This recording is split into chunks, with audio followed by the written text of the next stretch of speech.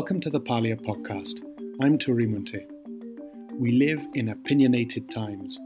Culture wars, identity politics, polarization. Everyone has an opinion. But do we know where our opinions come from? Do we know why we think what we think? In each episode, I'll talk to experts from across all disciplines to help us understand the nature of opinion, how we form ideas, why we argue, and what that means for society.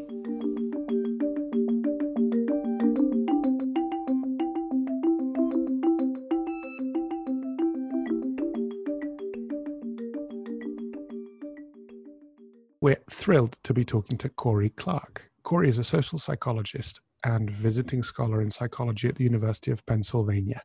She's interested particularly in political bias and the ways in which the groups that we belong to influence how we approach information. Corey, it's great to speak to you. Thanks so much for joining us. Thanks for having me. So let's start with tribalism. What is it? So tribalism is essentially the way the groups that we belong to shape how we approach information and the way we approach other people. So people are embedded in lots of different social groups. And once they're part of a group, they start to identify with that group. They want that group to be successful. And they also want to gain status within that group. And that leads people to have a variety of psychological tendencies that affects how they evaluate information and other people. So they want to perceive their group members as better people than other kinds of group members. And they want to advance the interests of their in-group. So I primarily look at this within politics. So the reason people would have evolved to be tribal in the first place, the reason they would have this tendency to be loyal to their in-groups is because throughout human history, groups would get into conflict with other groups. They would compete for land and resources. And then the groups that were the best at coordinating within their in-group are the ones that would survive and pass their genes on to later generations of humans. So the people who are alive today came from these other people who were really successful at working within their groups, really successful at cooperating with their in-groups. But now we kind of have this within politics, and we're not necessarily fighting life and death a lot of the time, but we are fighting for status and resources, who's going to pay for what, who's going to receive what from other people, what rights should people have. And so you still have these really highly consequential debates happening within the realm of politics.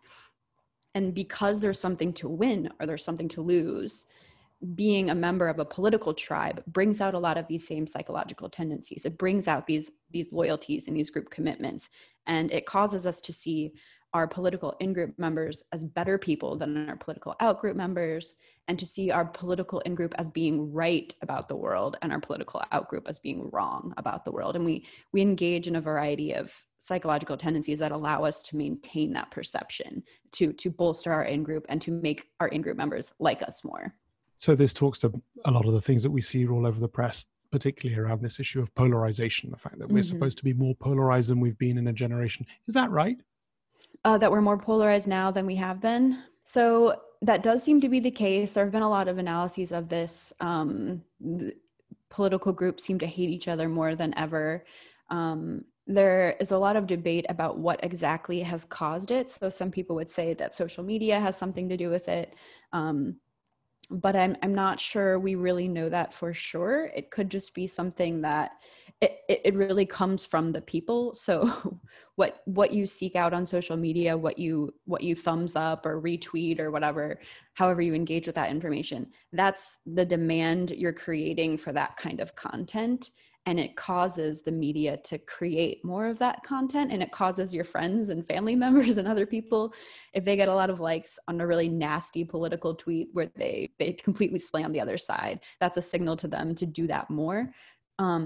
So social media might be sort of like a tool that helps facilitate this polarization, but it's really coming from people. And I think that's because this is just sort of a natural tendency we have, and it's something we kind of crave. We want to be able to show our in-group that we're really, fiercely loyal members, and we're going to advance the interests of the in-group. In that in-group, out-group sort of dialectic, there are a couple of sort of potential causes for this rise in polarization that I like, because they talk directly to them. So one, the end of the Cold War. As soon as the Cold War goes, we lose this big, terrifying enemy that we can unify against.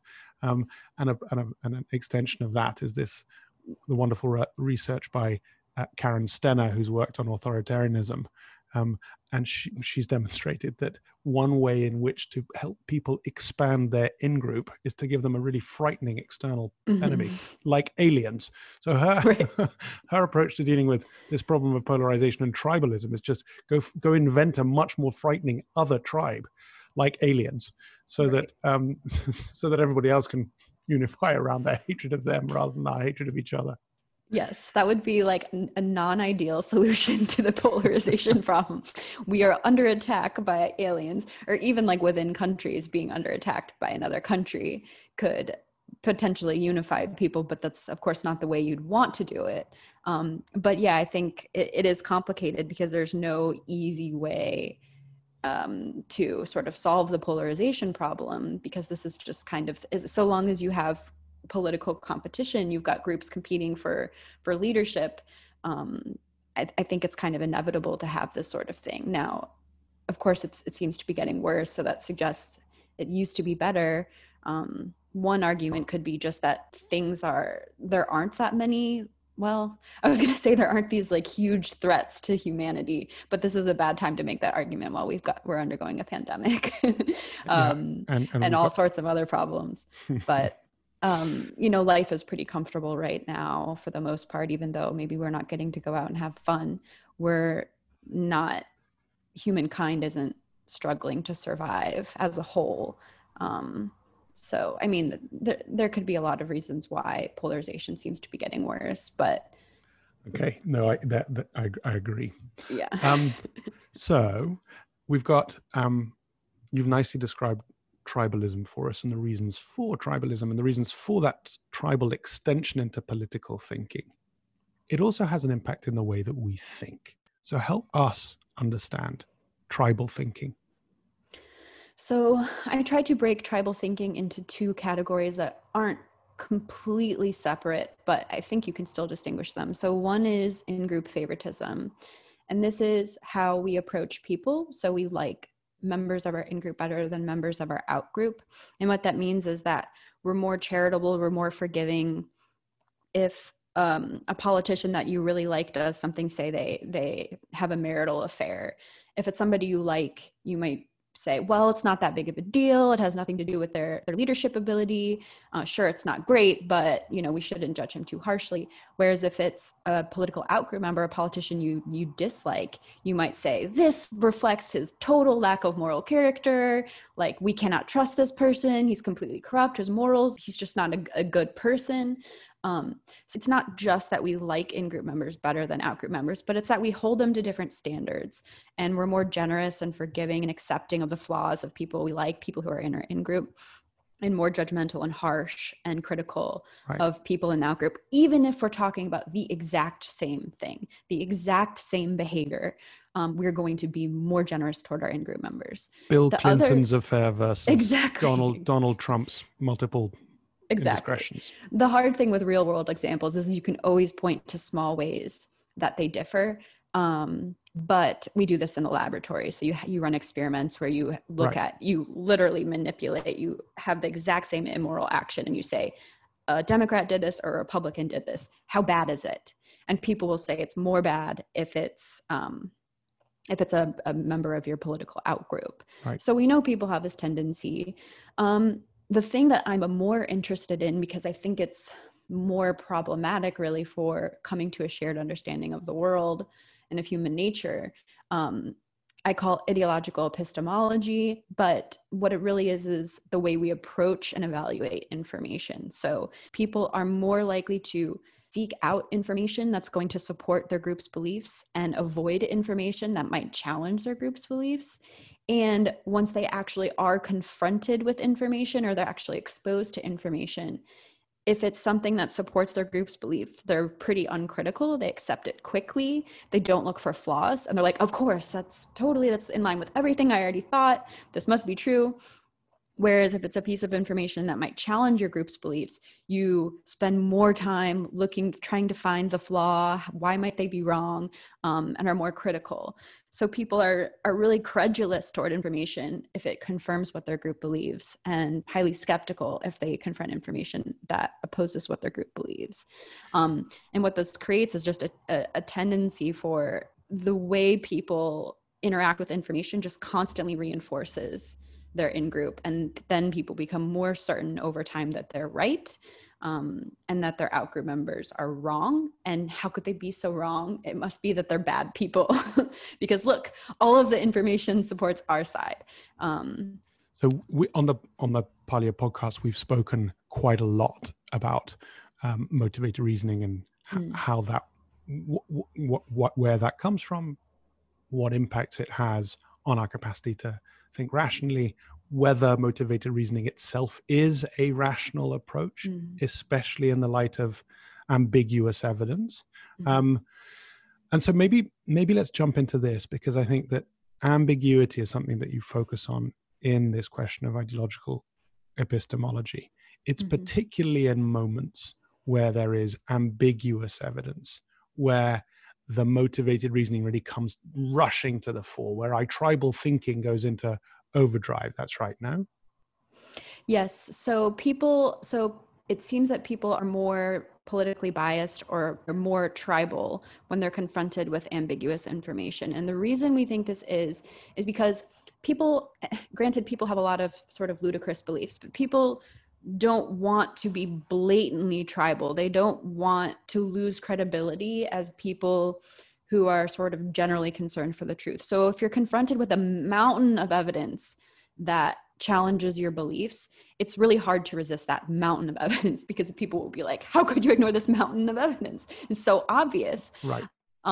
But in more ambiguous cases, when it's actually really hard to know the truth, people can't call you out for being tribal or being politically biased, because nobody knows what the truth is. So you can get away with it more easily. One that I think is a good example is people debate the gender pay gap. Okay, how big is it? What are all the reasons for it? Is some kind of discrimination accounting for some of that gap, or is it all due to other kinds of differences that are like natural differences between men and women? I don't think anybody really fully knows all of the causes of the gender pay gap. And in some cases, we don't even really know how large it is. If you're trying to compare identical jobs and identical work, that's really hard to do because the world's a messy place. The world doesn't occur in a carefully controlled laboratory experiment where you can say, the man and the woman are doing the exact same amount of work and producing the exact same amount of whatever it is they're trying to produce.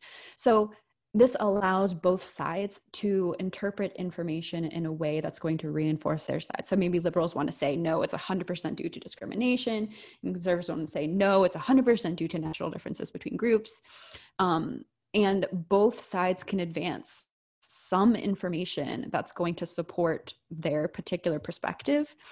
And neither side's going to be 100% right. Or 100% wrong. So when you have these cases where the information is hard to know the truth, that gives you a lot of wiggle room, and it gives you a lot of ability to pick and choose what data you're going to forward, explain away other data, because there isn't going to be some answer out in the world that's going to be impossible to deny, at least at the present moment. That's one element of the value of ambiguity, if you want, insofar as it allows for yes. at least on the surface, plausibly rational debate about. Exactly. But the other key point about ambiguity is that it occurs in the context of, when it occurs in the context of these sort of tribal conflicts that you describe, it actually increases the virulence, doesn't it? It sort of allows for, I don't want to put words in your mouth, but it seems like when there's lots of ambiguous evidence out there, it provides people with the opportunity to show more loyalty to their tribe, because in fact, it's not a loyalty based on reason; it's a loyalty based on feeling. Can you help? Can you express that thought in a way which actually makes sense, please?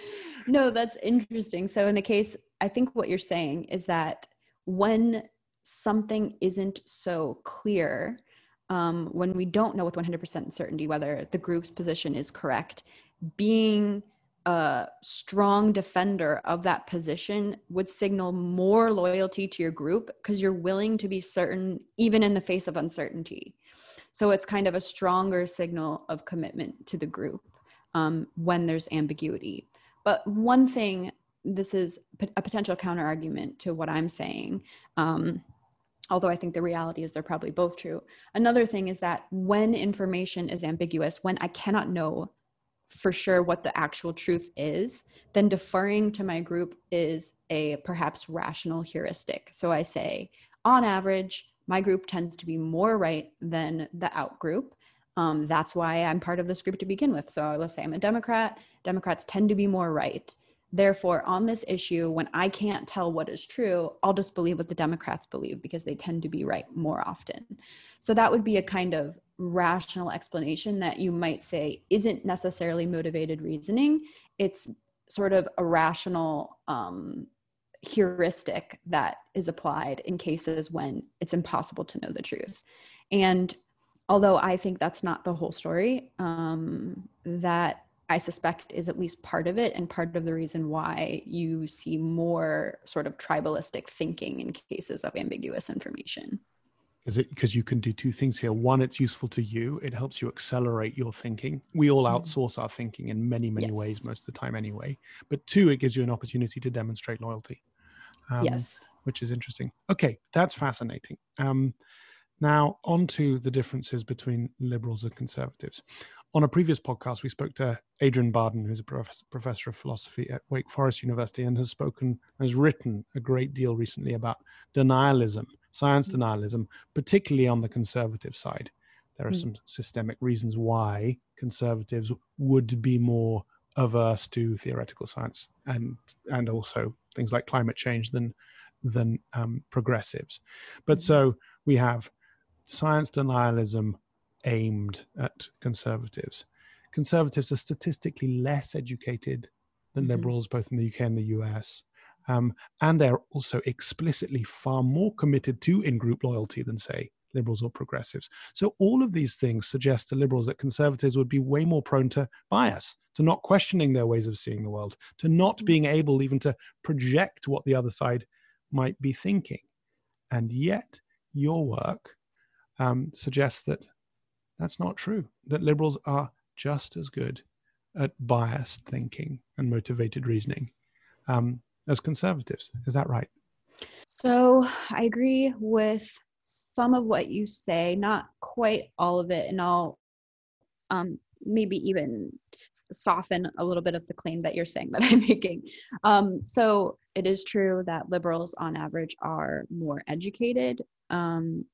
I think it is probably true. No, I think plenty of work would support this, that liberals are sort of more friendly to science. They're more trusting of science in general. Now, I think there are probably good reasons for that. One would be that scientists also tend to be liberal, but it's what came first, the chicken or the egg in that case? Like, was it that because liberals are more pro-science, they become scientists? Or is it that scientists are liberal, so liberals are more friendly toward it? It's probably both.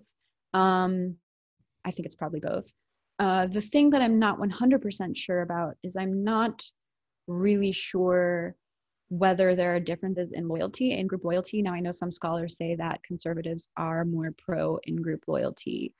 On some measures, that seems to be true. In actual behavior, I don't know that that's true.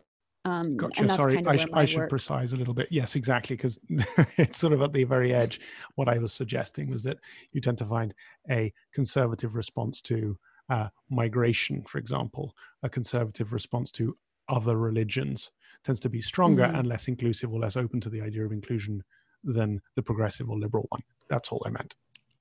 Yes. And also there are other things. So like conservatives tend to be more religious, and that creates a lot of issues. So they're maybe more willing to deny evolution. And that's one of the most important theories in terms of understanding human behavior. If you deny evolution, you deny a lot of science. And I don't even know how you come to understand human behavior at that point. So So I do think liberals and conservatives are different in a variety of ways.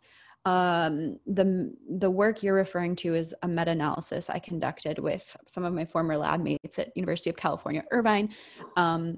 We pulled together every single study we could find, every single experiment we could find that tried to measure political bias. So these are cases where you're giving participants identical pieces of information and you're manipulating something about it. So maybe they're evaluating a policy. They say, here's policy X.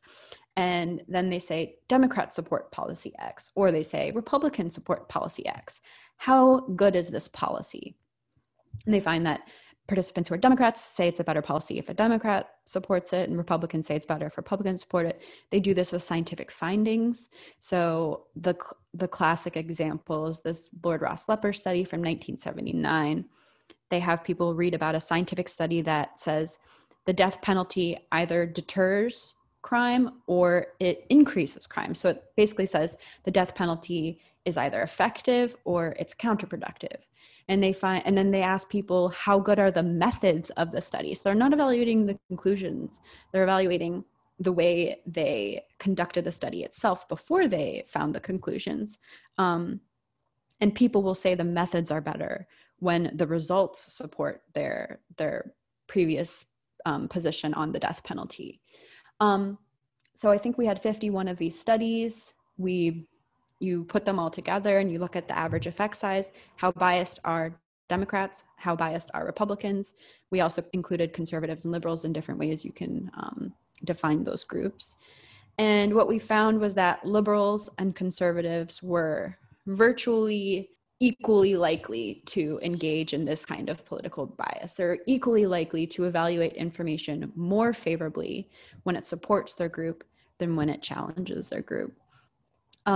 So this suggests that I would call these kinds of behavior, because you're evaluating information. In this particular tendency, liberals and conservatives seem equally politically biased. They seem equally likely to allow their group commitments to shape how they evaluate information.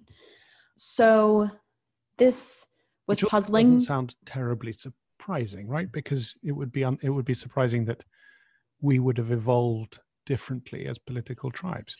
Right. So it was so it's not surprising to me for one reason, and that's that humans are humans and they do human things. So it's like liberals and conservatives are both humans. They evolved in similar contexts. They're not different. They're not like fundamentally different groups of people.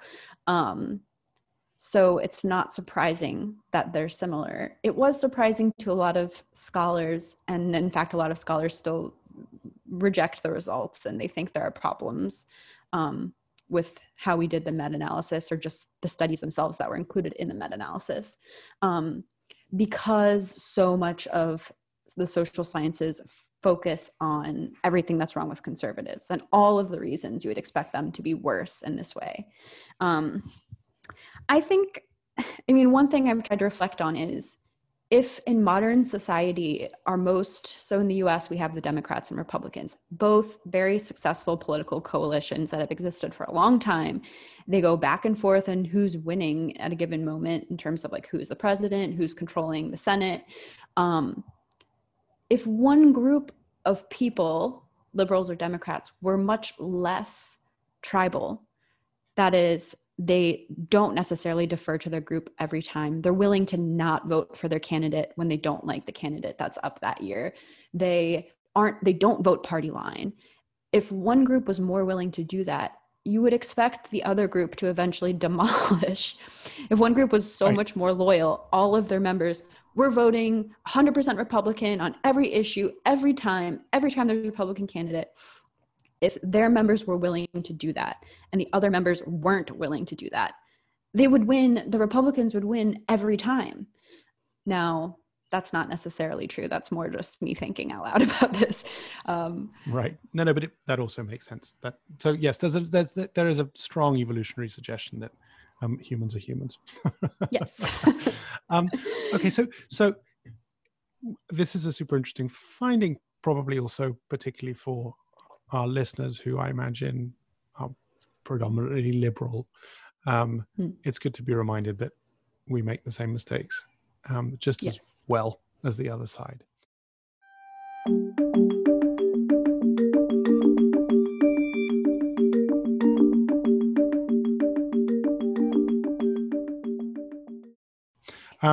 Corey, one of the determinant features of bias is, of course, that you don't know you've got it, or you don't know that you're performing it. And that talks to sort of a fundamental quality of these sacred values that you talk about, that are these deeply held beliefs that both liberals and conservatives have and are perhaps not capable even of verbalizing, certainly not capable of seeing. So can I ask you, just because, again, most of our listeners will be on the liberal side of the spectrum, can I ask you to help us identify what those hidden biases are on the liberal side? Yes. So the term that my colleague and I, my co-author on a lot of this work, Bo Weingard, we call it equalitarianism. And we think it stems from sort of like a good place among liberals. We think it stems from... Can I just ask you to say it again? So equalitarianism, not egalitarianism. Yes, we call it equalitarianism. But we think it stems from egalitarianism in part. And what I mean by that is that liberals have greater desire for groups to be treated equally, to have equal outcomes. They are more opposed to hierarchies than conservatives. Conservatives are more comfortable with hierarchies, that some people are going to have more than other people, for example. And they particularly have a lot of empathy for people who are on the lower end of the hierarchy, so lower status groups of people. So these are things that liberals, I think, explicitly identify with. They identify as egalitarian, they identify as having empathy for relatively low status groups. But we think that in their desire for groups to be equal, they have a bias toward perceiving groups to be equal. So they want to see groups that are higher status and lower status to be more equal in some sort of fundamental way. And so we perceive liberals as having a bias toward explaining all group differences through discrimination, prejudice, and these kinds of things, that it's the powerful people holding the low power people down, and they oppose other kinds of explanations. So because we've already talked about the gender pay gap, liberals would want to think that the only reason women earn less than men on average is because they're being discriminated against, because of sexism, and not because men and women actually are different in ways that would cause that. Maybe women don't want to work as much. Maybe they have different interests. Maybe they have slightly different talents. So liberals are opposed to scientific findings that would suggest that men and women are actually different. So Corey, to restate, the motivated reasoning here, if I understand correctly, is that liberals desire the world to be equal and therefore imagine the world to be equal as a starting point for all their work. So any findings which suggest that the world is not equal, they will discount because they want it to be so. And that's what the motivated reasoning is. Well, by discount, I mean that they will explain that inequality by appealing to some kind of discrimination explanation, rather than that there is some underlying difference, whether it be due to genetics or some sort of evolved difference between groups. So anytime you observe, so there are lots of inequalities in the world, lots of groups aren't exactly the same on a lot of different things, and on their performance in a lot of different domains. So when liberals are confronted with inequality, they don't want it to be the case that those differences reflect some underlying difference within the groups themselves, and rather some kind of structural difference that society is imposing on those groups. Does that make sense? Yeah. So liberals' obsession with systemic inequality is sort of at the very heart of the liberal project. If equalitarianism is what the fundamental sacred value or the liberal metaphysics are. Yes, and I should add that there is another piece to this, and it's because liberals have particular concern for the well-being of relatively low status groups in whatever domain they're looking at. So because they have a particular concern with the low status groups, they want to see the world in a way that those groups are either equal to or better than the high status groups.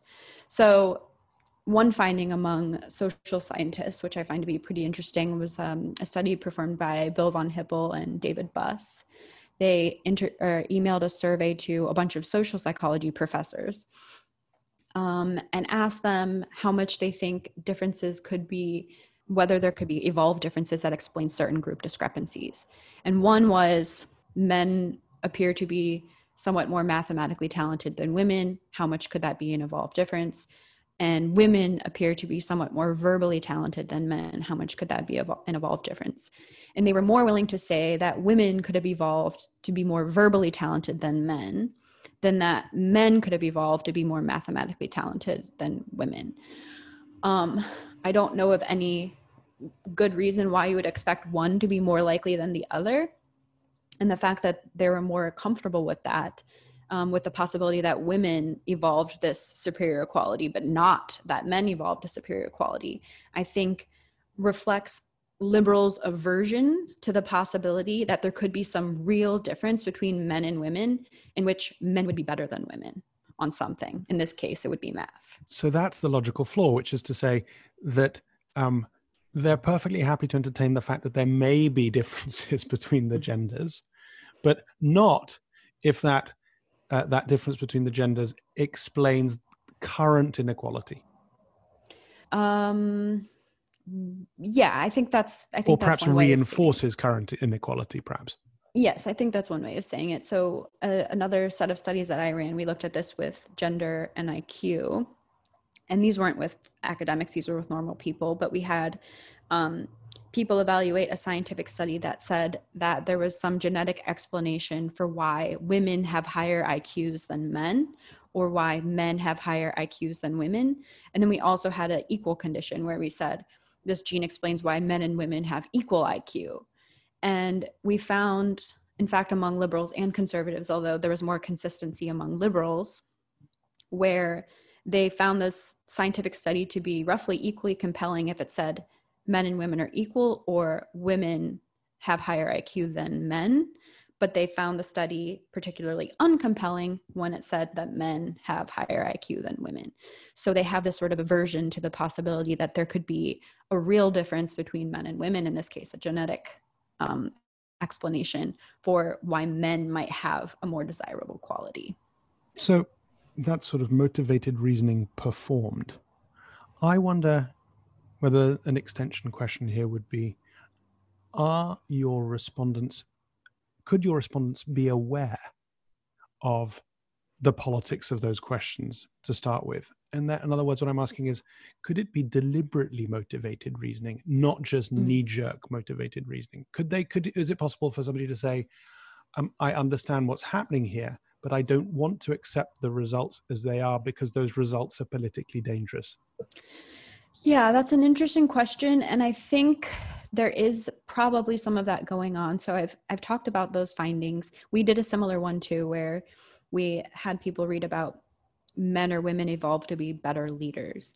And liberals wanted to censor the argument that men evolved to be better leaders more than women evolved to be better leaders. I presented these findings, similar findings to this, finding that, liberals are essentially biased against the possibility that the high status groups have some more desirable quality than the low status groups. And some people will want to deny that it exists altogether. But what is a more common response, and this is related to what you brought up, is they'll say, well, it's not a bias. It's a couple things. It could be they're skeptical of the findings because powerful people are the ones forwarding findings. And whenever powerful people say powerful people have a better quality, we should be skeptical. So this is actually a rational thing. Anytime the high status group is better, we should be skeptical of that information because the high status people control the information. So that's one argument. And that's compelling, I think. And then the other one is that, okay, maybe it is a sort of bias, but it's a bias, it's an intentional bias aimed at correcting current inequalities. So it would be worse. And some people would explicitly even say this, and in fact, there was a scholar, I don't know how to pronounce his first name, it's U-W-E, last name Peters, he's a philosopher. He said liberal professors have this egalitarian bias, but it's a good thing and we should encourage it. And even if it pushes us further from the truth and we're unwilling to accept certain empirical realities that are in fact empirical realities, it's better for the world to have this bias. And so we should support or encourage the existence of it. How prevalent is that view? It's sort of interesting because, of course, it's a tough hill to die on right now, certainly in our sort of political climate, certainly in academia, to want to be defending what to liberals looks like oppression, because from a liberal perspective, often the hill that conservatives would like to die on feels like a racist one or a sort of gender essentializing one. And that's tough.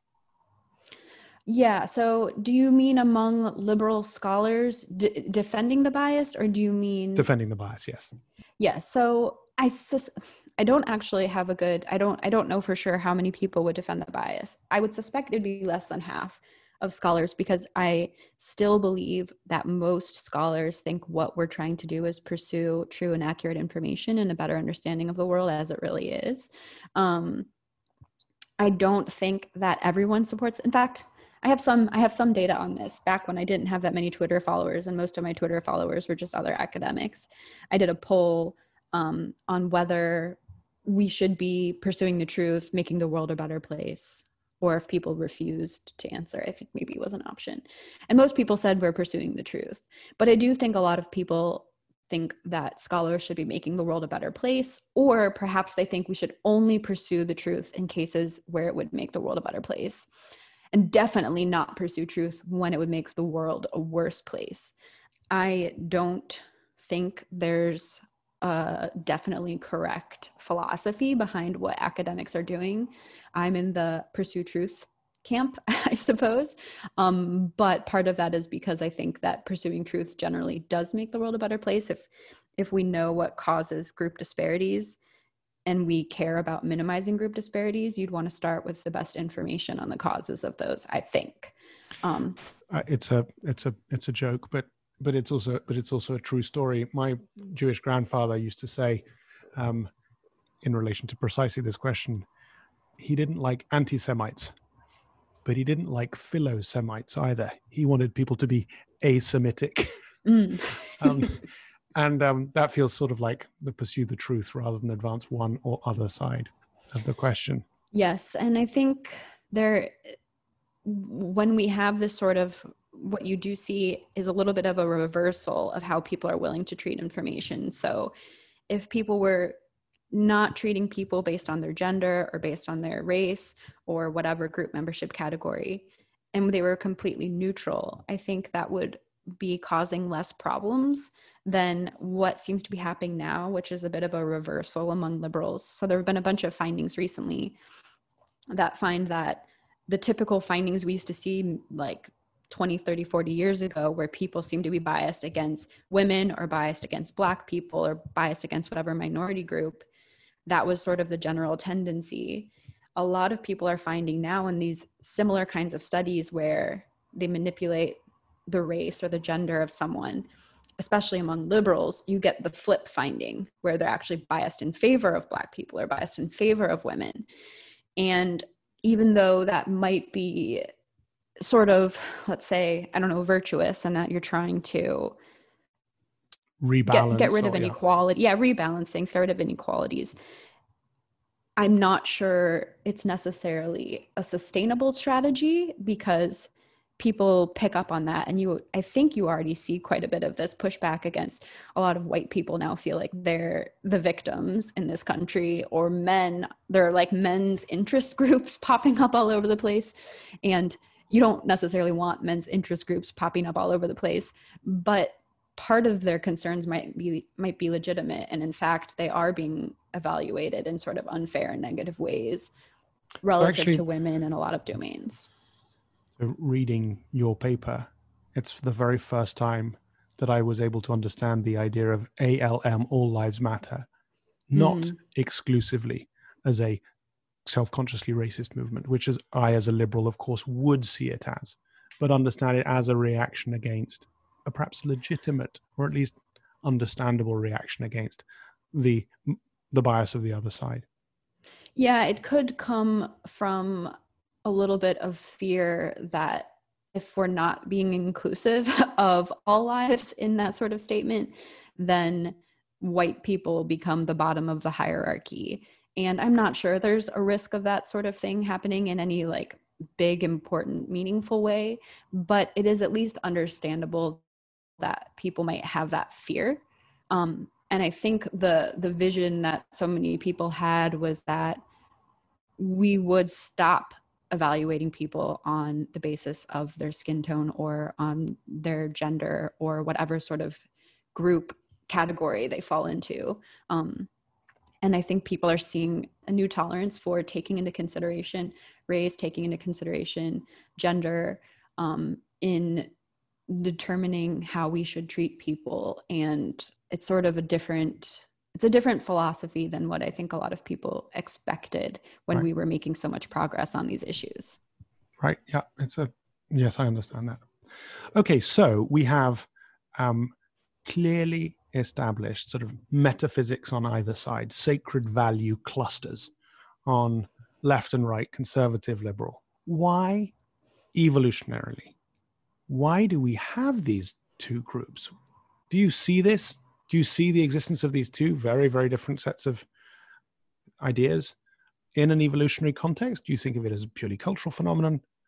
But what's the value of having these groups like this?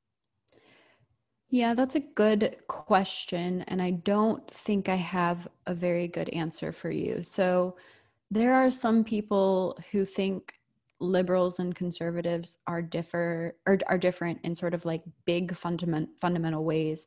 There's some evidence that political ideology is a little bit heritable. And I think, as we've mentioned earlier, there are differences between these groups. I would agree they probably are different. And there are people who make arguments. I think even one of my postdoc advisors, Roy Baumeister, he argues about how you want people really focused on generating wealth and other people focused on redistributing wealth, and these two actually balance each other out. And so if you look at a lot of conservative positions and liberal positions and the way they differ, one's really pushing to change things and one's really pushing to preserve things or whatever it is, they actually balance out in a nice way in a society. So you want all kinds of people. You don't want everyone to be pushing for change all the time because that creates all kinds of instability. Plus, we don't know what's going to happen when you create change. But the world, the universe, well, not the universe, let's say the world, the human condition seems to improve with time. So change is generally a good thing.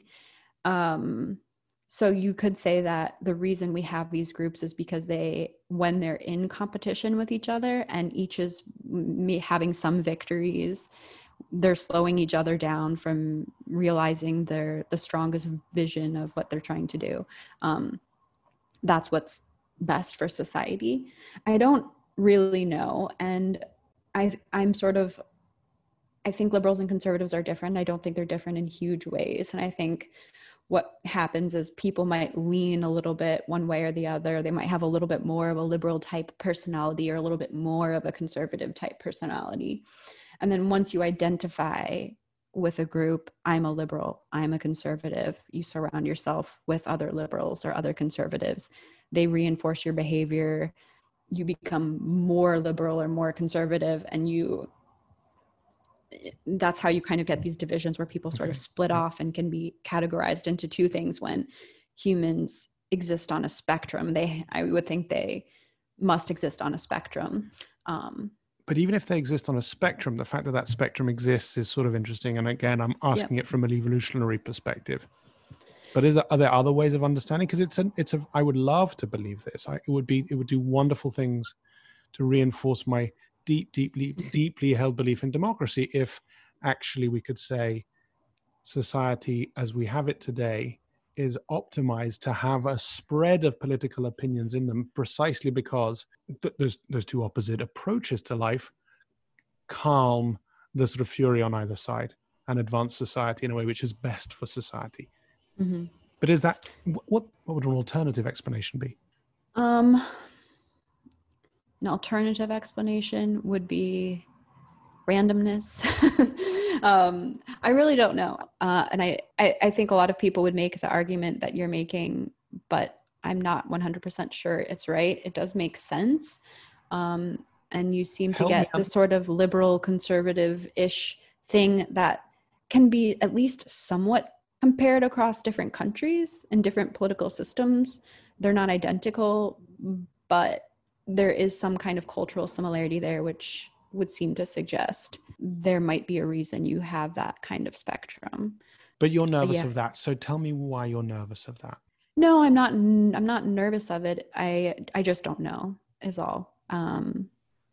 If someone's making another argument, then I'm not aware of it. So, and I just wouldn't have a lot of confidence. It's one of those things that it's just really hard to know. You're terrible in the way that you sort of require or seem to pretend to require evidence before forming judgments. Non-academics like me have so much easier time. I try to be. Research shows that intellectual humility is good in a variety of ways, so I try to exercise it when possible. I'll take that as a personal attack. Corey, this has been a thrilling conversation. Thank you so much. It's been fascinating. Thanks for having me. It was very fun.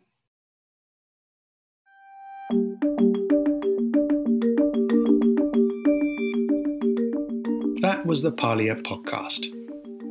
Check out our show notes if you'd like to dig deeper into this episode's themes, and join me at parlia.com to explore all the world's opinions.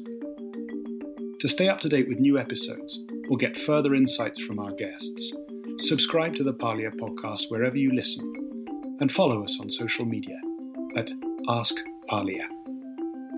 All our links are in the show notes, and thank you for listening.